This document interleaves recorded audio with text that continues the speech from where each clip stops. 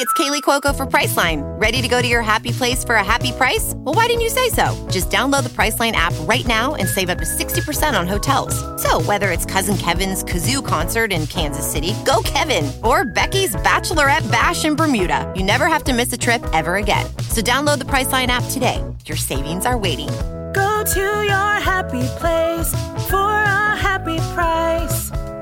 Go to your happy price, Priceline. Does Monday at the office feel like a storm? Not with Microsoft Copilot. That feeling when Copilot gets everyone up to speed instantly? It's sunny again. When Copilot simplifies complex data so your teams can act, that sun's shining on a beach. And when Copilot uncovers hidden insights, you're on that beach with your people, and you find buried treasure. That's Microsoft Copilot. Learn more at Microsoft.com/AI for all. Stoveleg Media, igniting conversation. Emma Fillipoff was a sweet, free-spirited 26-year-old who disappeared in 2012. Since her disappearance, there have been reported sightings of Emma, but none have been confirmed. Is Emma still alive, but hiding from those who love and miss her? Or did something more tragic claim her life? This is True Crimecast.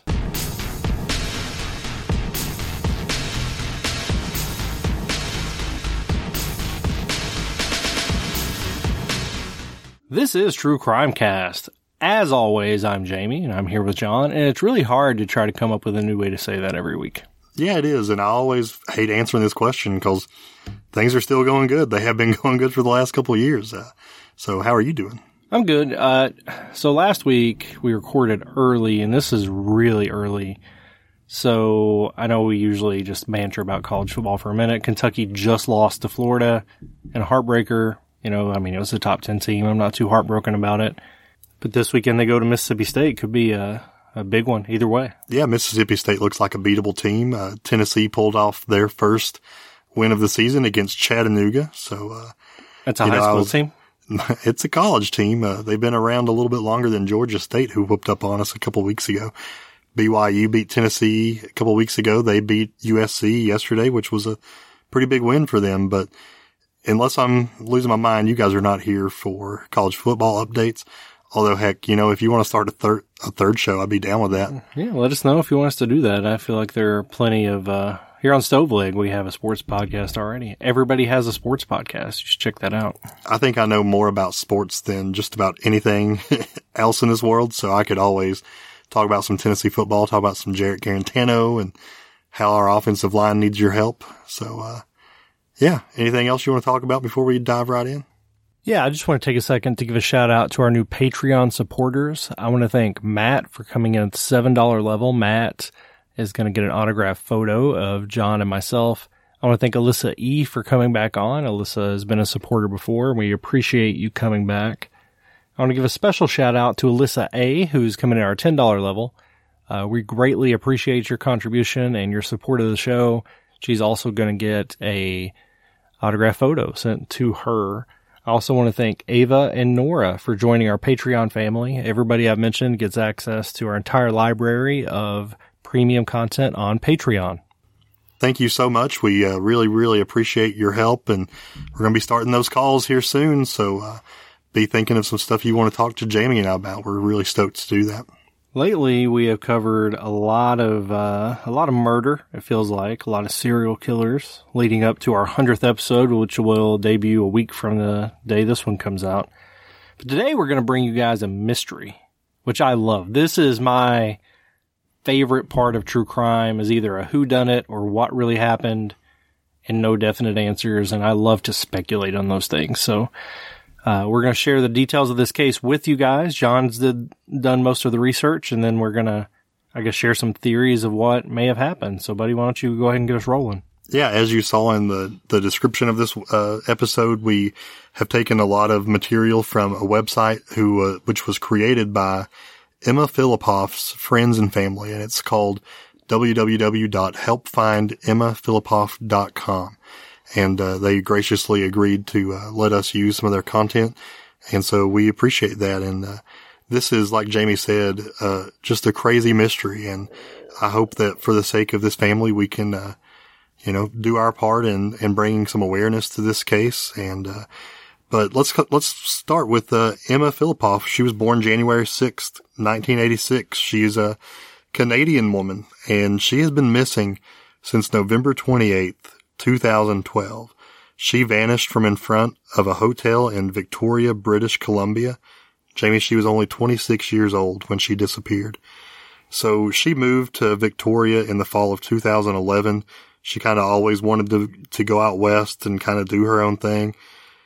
She was 25 at the time that she left, and she really didn't have a plan for what she was going to do when she got out there. She was going to just try to think of different things, figure things out once she got there.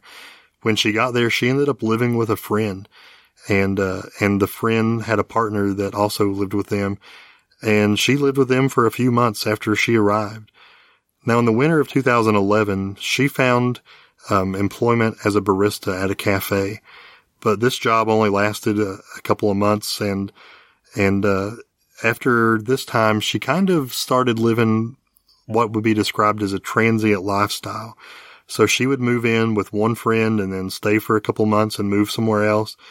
In the time that she was there, she ended up living with friends. She lived in a motel.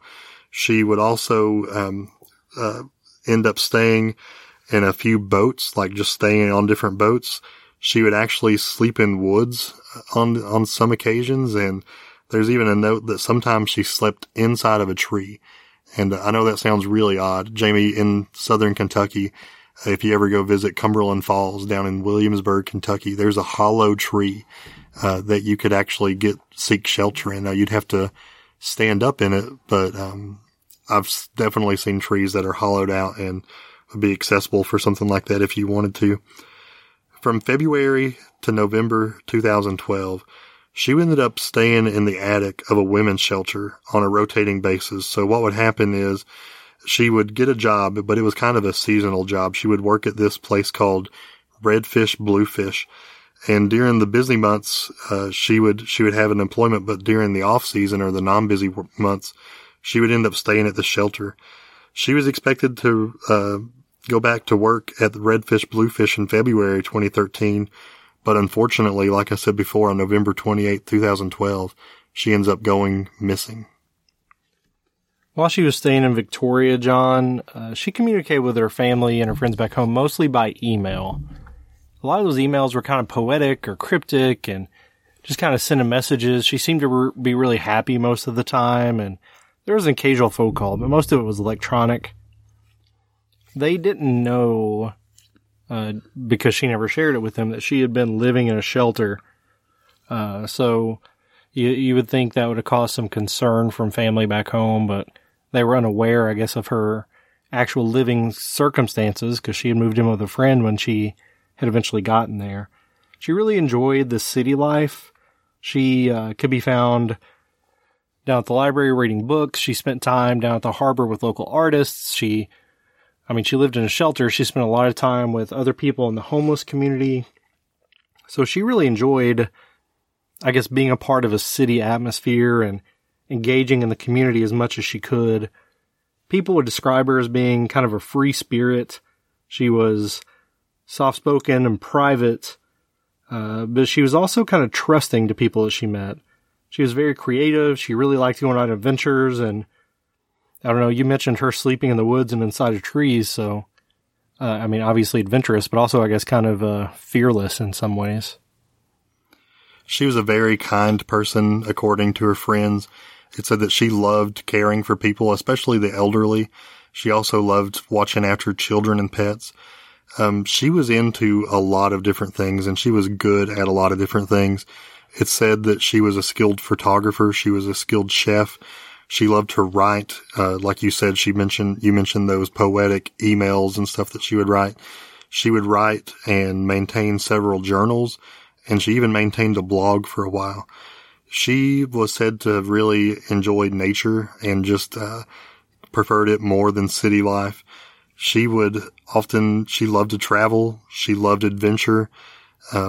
It said that she loved her family and friends, and and was known to just be just a good person. She didn't really care for like modern things like social media, cell phones. She didn't enjoy spending money or playing any role in the establishment. So I kind of get this description of her, and I think of her as a free spirit. I don't know if that's fair to say or not, but that's kind of what I envision when I think of Emma. She would end up dating one guy when she was in Victoria, but that only lasted a few months before they would end up splitting up, and it was said not to have been a bad breakup. It was a mutual thing and seemed to end on the best note that it could. She was reported to enjoy drinking and socializing with her friends. She always was there for her friends. She would listen to them if they had problems.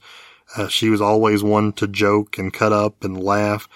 And she just seemed to have like a peace or a joy about her. She was, I would imagine this kind of person to just be a fun, like a good, loyal friend to be around. But she did have some struggles with her thoughts and her mental health, so to speak. And we're going to get into a lot of that here soon. But people just really loved this girl. Friends said that by the summer of 2012, Emma was in search for a more pure lifestyle. So that means that she quit drinking profuse. Like she would sometimes binge drink, but she stopped doing that. And she also cut out cigarettes, coffee, and sugar from her diet. But she did some other things, Jamie. What'd she end up doing? Well, some people said she smoked pot, but there's really no complete confirmation of that. She also cleaned up her eating habits. She was vegan. By the time that she had disappeared, she'd kind of experimented with food until that's where she landed. She started drinking a lot of water and eating less food, and people saw a big transformation in her physically. She ended up being very thin. There was also a big transformation in her socially, kind of shortly before her disappearance. They described her as monk-like in her eating habits and her social habits.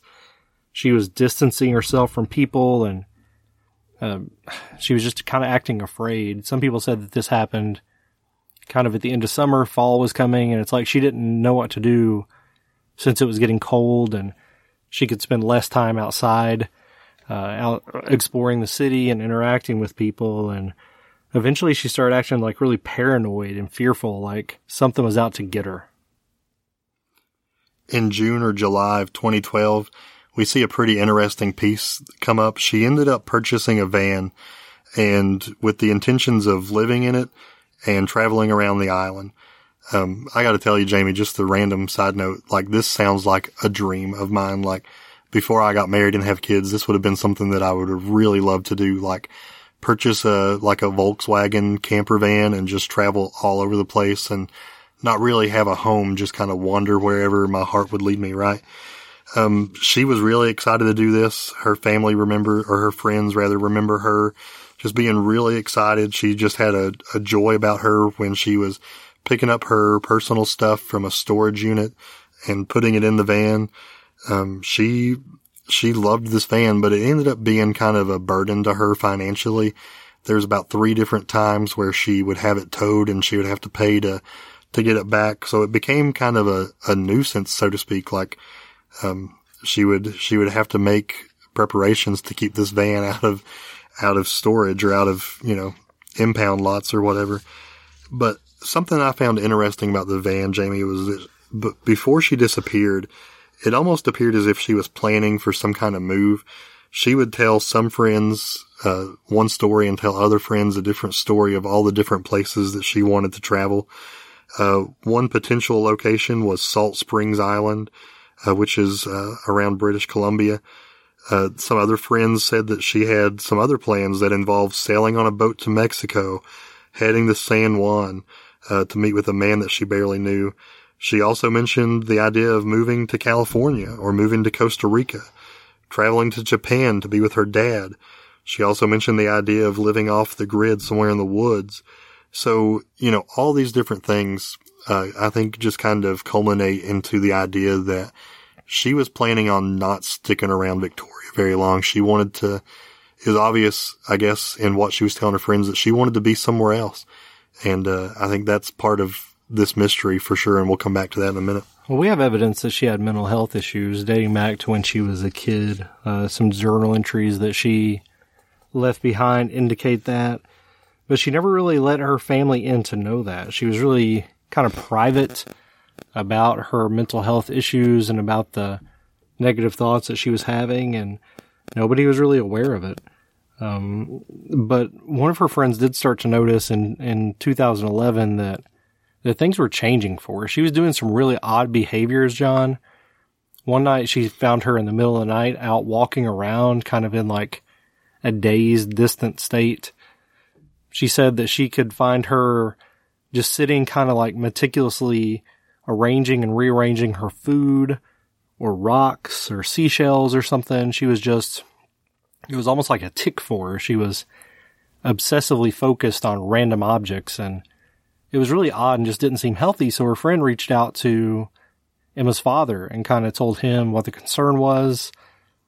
Emma would tell her dad that she was fine and she didn't need his help. And the big issue there, John, is that her dad, whose name was James, never told Emma's mom that he had received this call about her friend being worried about her mental health. And her mom, whose name's Shelley, said if she had known that, she would have come immediately, because just having known Emma the way that she did, this would have been a red flag for the mom. But the dad kind of, I don't want to say shrugged it off, but he didn't think it was as big of a deal once Emma told him she was okay. I mentioned just the way that her friends would describe her. You know, she was a joy to be around. She was extremely friendly and just a good time. But things started to change in early November of 2012. About 2 weeks before she vanished, one friend would actually recall that they drove by the shelter where she was staying at and actually saw Emma outside, standing in the cold and being wet. And she was just standing there rather emotionless and seemed to just kind of be staring out like at nothing. And so that's a rather odd and concerning kind of behavior. But something else that I found really odd and extremely concerning was what the residents and staff at the shelter said was going on with Emma. There was, in early November 2012, she would be in her room, her blinds and curtains would always be completely shut, but she would also, on at least one occasion, take furniture out of her room, take it all the way out of the shelter, move it across the street, and left it on the curb. And when she was asked why she was doing this, she told people that the furniture was talking to her and saying things to her. So that's always a major concern when someone thinks that these objects are talking to her. So bless her heart, she had some things going on that was pitiful. And, Jamie, this is something that I found really concerning. Before, I mentioned that she was kind of planning a move from Victoria. Apparently, before she moved to Victoria, she started selling different things, and she was doing this kind of behavior again, where she was selling her possessions and throwing away some personal things to her, and that's always concerning. Jamie, what could be going on there? What's that a potential sign for? Yeah, the staff at the shelter felt like she might be suicidal and kind of on the verge of a mental break, so they tried to get the police to come in and take her and kind of force her to do a psychiatric evaluation. The police did come and they talked to the staff and they talked to Emma, but they basically just left and said, hey, continue to monitor her behavior. If it gets worse or she becomes a danger to herself or others, then let us know and we'll come back out. So they weren't as big of a help as the shelter workers had hoped they had been. It was on November 23rd that Emma started calling her mom daily in tears, just telling her how bad things were. And her mom, Shelley, would always offer to come get her, and they would start talking about arrangements for Emma to come home. But then she would always call back the next morning and say, you know what? I'm okay. I'm going to stay. But by that evening, she would call Shelley back and say, you know what? No, I need to come home. Things are awful. So it was kind of a cycle for about 5 days that they did this. And then the last call she placed to her mom was on November 28th. And again, she told her mom not to come. But Shelley noticed that there was something different that day. Something different in Emma's voice that she was really worried about. The family members around Shelley would tell her that she needed to respect Emma's privacy or Emma's autonomy, I guess, and to kind of leave her alone. But Shelley decided that she was so concerned about her daughter that she needed to fly out to Victoria to check on her, so she did that afternoon. Again, that was on the 28th. And her mother, I mean, a big part of her concern was she also had a history of mental illness in her family, and she felt like Emma really needed her at this point. I mean, let's just kind of process this for a little bit. I just kind of want to hear from you. Our children are younger, so we don't have to worry about this kind of thing now. But I mean, if they did get older and move away, you know, there is I guess a boundary, right, that you don't want to cross. You want to respect your children, and at this age, they're adults, you know. But, you know, I don't blame this woman at all for going out and seeing what's going on with her daughter. I mean, if you have that kind of pit in your stomach feeling that there's something going on, I think you go. And I think she did the right thing. I mean, are you on the same page with me there? Yeah, I mean, in that situation, like, what's the worst thing that's going to happen? The worst scenario is that she goes and checks on her and she's fine. Things might be a little awkward. I think that's a risk that you take in order to make sure somebody's safe, right? Like, awkwardness or social, I don't know, like people judging you for being overly protective. Like, that's minuscule compared to the peace of knowing that your kid's all right. Yeah. And I would imagine that no matter how old our children get, you know, we're always going to be, I guess, worried about them, making sure they're okay. And so, I mean, I would do the same thing Shelley did here. So, Jamie, you mentioned Shelley's on her way up. So, Emma returned to the shelter around 6 p.m. that evening that she was coming up. And she was actually informed by the staff there at the shelter that her mother was on the way. Now, when she heard this, she became really upset. She kind of stormed out of the shelter at that point.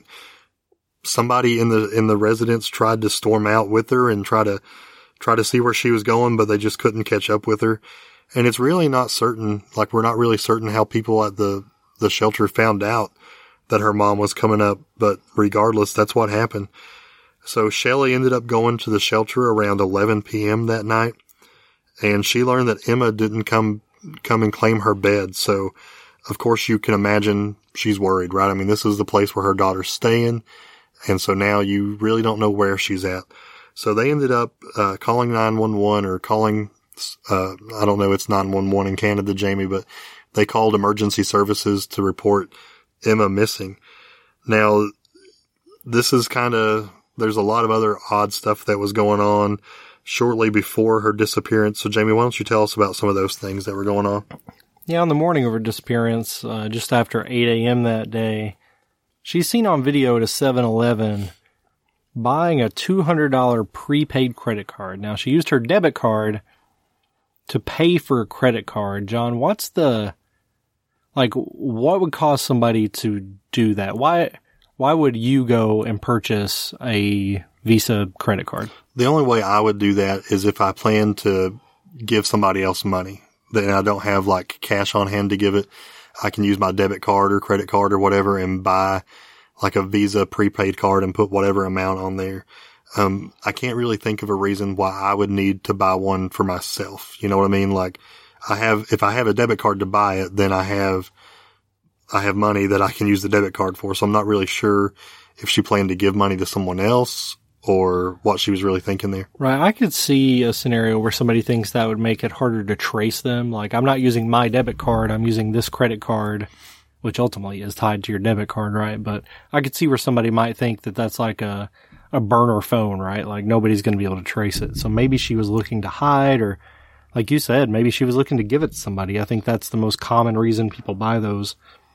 That afternoon, a lot of people that saw her said she was kind of acting odd, and even for her, as we mentioned, that she kind of acted odd anyway, but they said she was walking around looking confused and carrying a lot of bags around.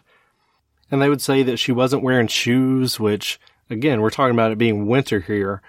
At 5:54 p.m., she also bought a prepaid cell phone at the same 7-Eleven where she had gotten the credit card that morning. So again, maybe she's looking to disappear and she thinks this is going to make her untraceable. Video showed her paying for the phone. She stuck around the store for a while, kind of looking outside as if like she was afraid somebody was following her or something. The phone she bought, John, was never activated. We'll get to the card a little bit more in a minute, but she bought this phone and ultimately it was never used for anything. Just a few minutes after that, she had been back in the shelter, but she leaves and she goes and gets in a taxi and asks to be taken to the airport. Now, when she gets in the taxi, she says, I need to go to the airport. And he says, well, the fare for that's going to be around $60. She says she can't afford it. Now, we know that she has, or at least has purchased, a $200 credit card. So it makes you wonder, like, does she have plans for those $200 and doesn't have an extra $60? Did she not think that a taxi would cost that to get to the airport? So again, she seemed confused all day, and that seemed to be the case in the cab as well. So she has to be dropped off where she started. So there was some fee that she had to pay the cab. There was some fare that she had to pay. She put that on her debit card. And she actually, again, with the odd behavior, she asks to be dropped off back at the shelter, but she doesn't get out. She asks them if she can just sit in the cab, and the cab driver would say, well, I mean, I'm just going to kind of sit here till I get a call, so you can stay here until I get another call, and then I have to leave. And that's what she did. So she was sitting there. Somebody did, in fact, start talking kind of through the communicating radio inside the taxi cab, and that really freaked her out again. She didn't understand why a voice was coming out of the car, and at that point, she got out of the cab in a panic. So here's when things get really interesting. At 6:15, she has a friend named Dennis Quay who sees her standing on a street barefoot, and he walks up to her, and they start talking for a little while. And as they walk along, he kind of starts asking questions to learn about what's going on with her. I mean, you know, it's not normal to see somebody standing on the street barefoot and kind of looking rather bewildered, right? So the two of them are going to walk around for a little while, and, you know, it's not normal for you to see your friend kind of looking rather disheveled and walking barefoot on the street. So he starts walking with her and starts asking her how she's doing, and I guess she finds the questions a little too intrusive, so she ends up kind of walking away from this guy. So he knows something's not exactly right, so he actually goes to a nearby business and calls the police from that location, and he kind of sits there and waits for police to show up before he would leave.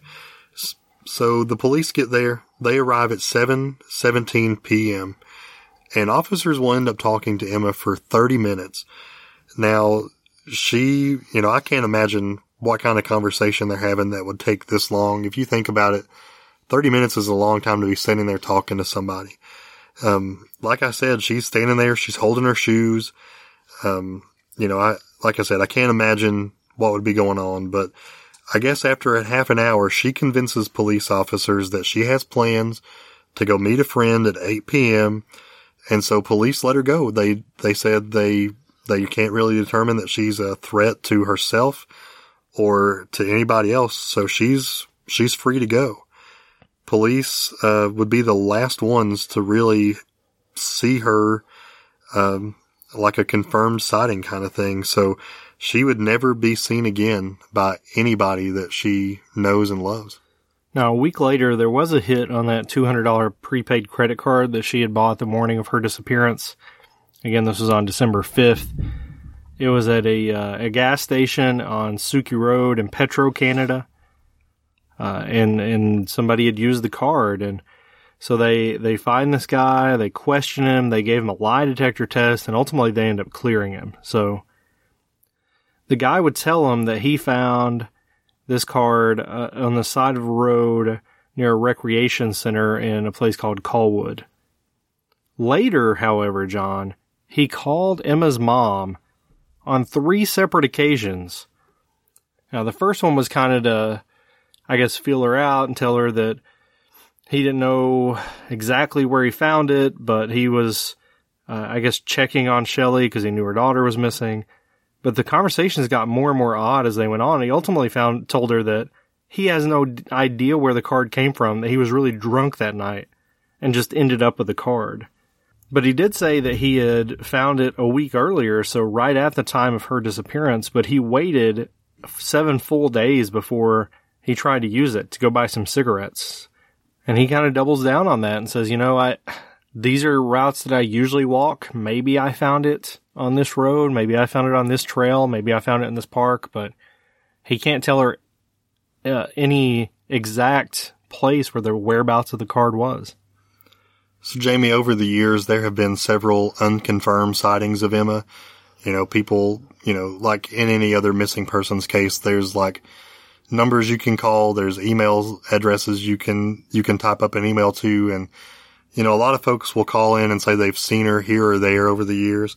But I found this one interesting. This would actually come out in another podcast in November of 2018. So a man would say that on November 29th, 2012, at about 5 a.m. in the morning, he is on his way to work and he's just started a new job. So he actually drives in and he sees a woman, kind of darting back and forth on the side of the road around Victoria. And he pulled over and asked what was going on. And she said that she needed to go to Colwood to visit one of her girlfriends.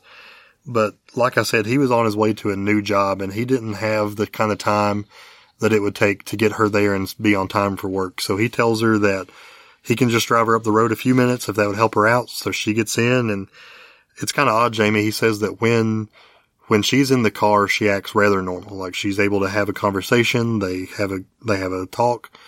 And when she is dropped off, she kind of begins this odd behavior again, like holding her shoes, kind of looking off into space, darting back and forth.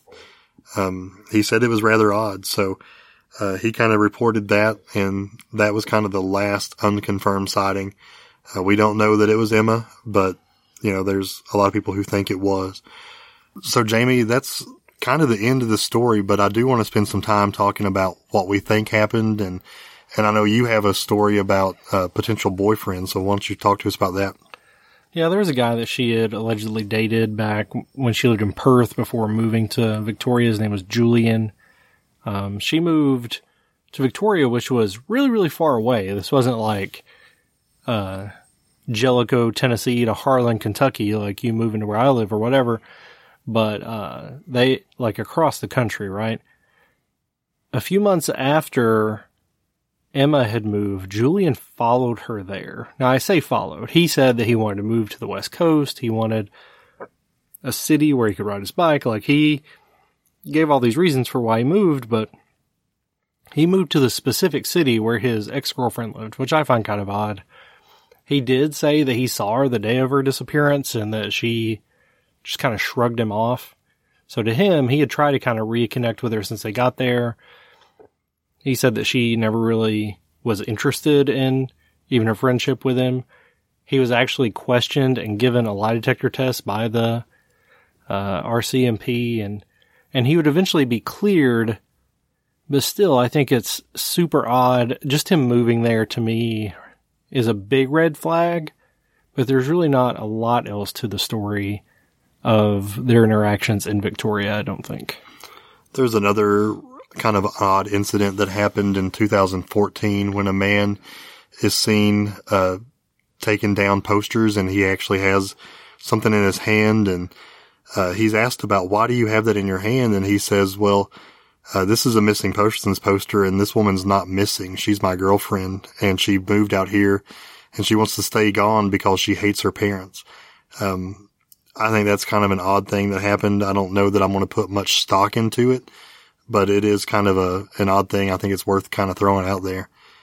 I just want to spend some time with you, Jamie, and talk about, like, what's the most likely thing that happened to Emma, in your opinion? I think it could be a combination of things. But if I were to put percentages on it, I would say the highest likelihood is that her mental health had diminished to a point where she could no longer care for herself, that she ended up leaving Victoria, and ultimately maybe she did go try to live in the woods like she had talked about and just met her demise and was unable to care for herself and to make safe decisions. So I think her mental health is probably the most likely, the most likely problem that ended up in her going missing. What do you think? Well, I mean, yeah, I think you're right on there. I think her mental health was kind of collapsing around her, and it just kind of breaks your heart to see her state of life, especially in November of 2012. But something that I've thought about is, how many times were the police called on Emma just in that short amount of time because people obviously knew there was something going on with her. So I feel like from 2012 to 2019, here we are so many years later. I feel like your mental health isn't going to get better unless you seek some kind of treatment. So I would assume that if she was still alive somewhere, even if she's living in the woods, she would have to come back into civilization sometimes. And so to have no police reports in that time makes me think that she's either not alive or not in Canada anymore. But even if you're a missing person, I would think that if you're stopped somewhere in America, that would be flagged, right? I would hope so at least. So I'm kind of fearful that the worst has happened to Emma, that maybe she did kind of vanish because of her mental health, but maybe something's happened to her and we just don't really know if she's alive or not anymore. So, I don't know. I think that this is a case that could certainly be solved. And I know that's kind of what people want to hear, right? But, I think there's probably somebody out there who knows something about Emma, that could provide some more information to her friends and family and hopefully call this case closed one day. Yeah, you mentioned it's unlikely that we would have not seen her since then. I also think it's somewhat unlikely that we wouldn't have found her body if she had died. I think I don't know, I guess your story is more likely that if she had died, we just wouldn't see her, or if she was alive, we would have run into her by now. But I also think we would have found her body by now if she had just gone somewhere and committed suicide. But maybe there is that much wilderness, and we know there was water nearby, so it was near a harbor. So maybe she. You have here written on our deadline: is she dead or missing? I think it's highly more likely that she's dead than just out there hiding, right? Yeah, that's kind of where I land on this. But again, who knows, right? She could very well be alive somewhere. I think that's one of the most disturbing things about this is we just really don't have any leads to make a good determination. So it's really just one of those things that's up in the air totally. So I hope that for her friends and family's sake, one day we know what happened to Emma, whether it's the worst of the worst or that she's somewhere alive. I just hope that there is some kind of closure for this family and for this case of the missing person of Emma Fillipoff. Yeah, I do think that's possible, and we got to be hopeful, right? That something will turn up. Her mother and brother got in trouble back in 2016 and got into some legal trouble there, and you have to think that the fact that they were missing a loved one certainly didn't help their mental health and life projection. So people are still hurting, and you have to have hope that there will be some resolve at some point. Yep. Guys, that's going to do it for this case. We thank you so much for sticking around with us. If you don't mind, something that you could do to help the show is to leave a rating and a review. Those are highly appreciated and go a long way in helping the show. Of course, you can also check us out on Patreon. We have put mouse pads back on our Etsy site. We've gotten a new logo, which is much higher resolution than we used to have. So there are some good quality items over there, T-shirts, mugs, stickers. So go get some True Crime Cast merch over there. Yep. Guys, thank you so much. Until next crime, this has been True Crime Cast.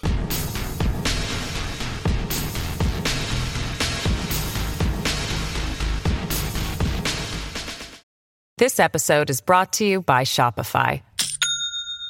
Do you have a point of sale system you can trust, or is it a real POS? You need Shopify for retail. From accepting payments to managing inventory, Shopify POS has everything you need to sell in person. Go to shopify.com/system, all lowercase, to take your retail business to the next level today. That's shopify.com/system. Hello, it is Ryan, and I was on a flight the other day playing one of my favorite social spin slot games on ChumbaCasino.com. I looked over at the person sitting next to me, and you know what they were doing? They were also playing Chumba Casino. Coincidence? I think not. Everybody's loving having fun with it. Chumba Casino is home to hundreds of casino-style games that you can play for free anytime, anywhere, even at 30,000 feet. So sign up now at ChumbaCasino.com to claim your free welcome bonus. That's ChumbaCasino.com and live the Chumba life. No purchase necessary. VGW. Void where prohibited by law. See terms and conditions. 18+. It is Ryan here, and I have a question for you. What do you do when you win? Like, are you a fist pumper, a woohooer, a hand clapper, a high fiver? I kind of like the high five, but if you want to hone in on those winning moves, check out Chumba Casino. At ChumbaCasino.com, choose from hundreds of social casino style games for your chance to redeem serious cash prizes. There are new game releases weekly, plus free daily bonuses. So don't wait. Start having the most fun ever at ChumbaCasino.com. No purchase necessary. VGW. Void where prohibited by law. See terms and conditions. 18+. You've listened to True Crimecast, distributed by Stoveleg Media. Check out stoveleg.com to find out more about your hosts and to find other podcasts to listen to. Stoveleg Media, igniting conversation. Hey guys, it is Ryan. I'm not sure if you know this about me, but I'm a bit of a fun fanatic when I can. I like to work, but I like fun too. It's a thing. And now the truth is out there. I can tell you about my favorite place to have fun. Chumba Casino. They have hundreds of social casino style games to choose from with new games released each week. You can play for free anytime, anywhere. And each day brings a new chance to collect daily bonuses. So join me in the fun. Sign up now at ChumbaCasino.com. No purchase necessary. VGW. Void where prohibited by law. See terms and conditions. 18+.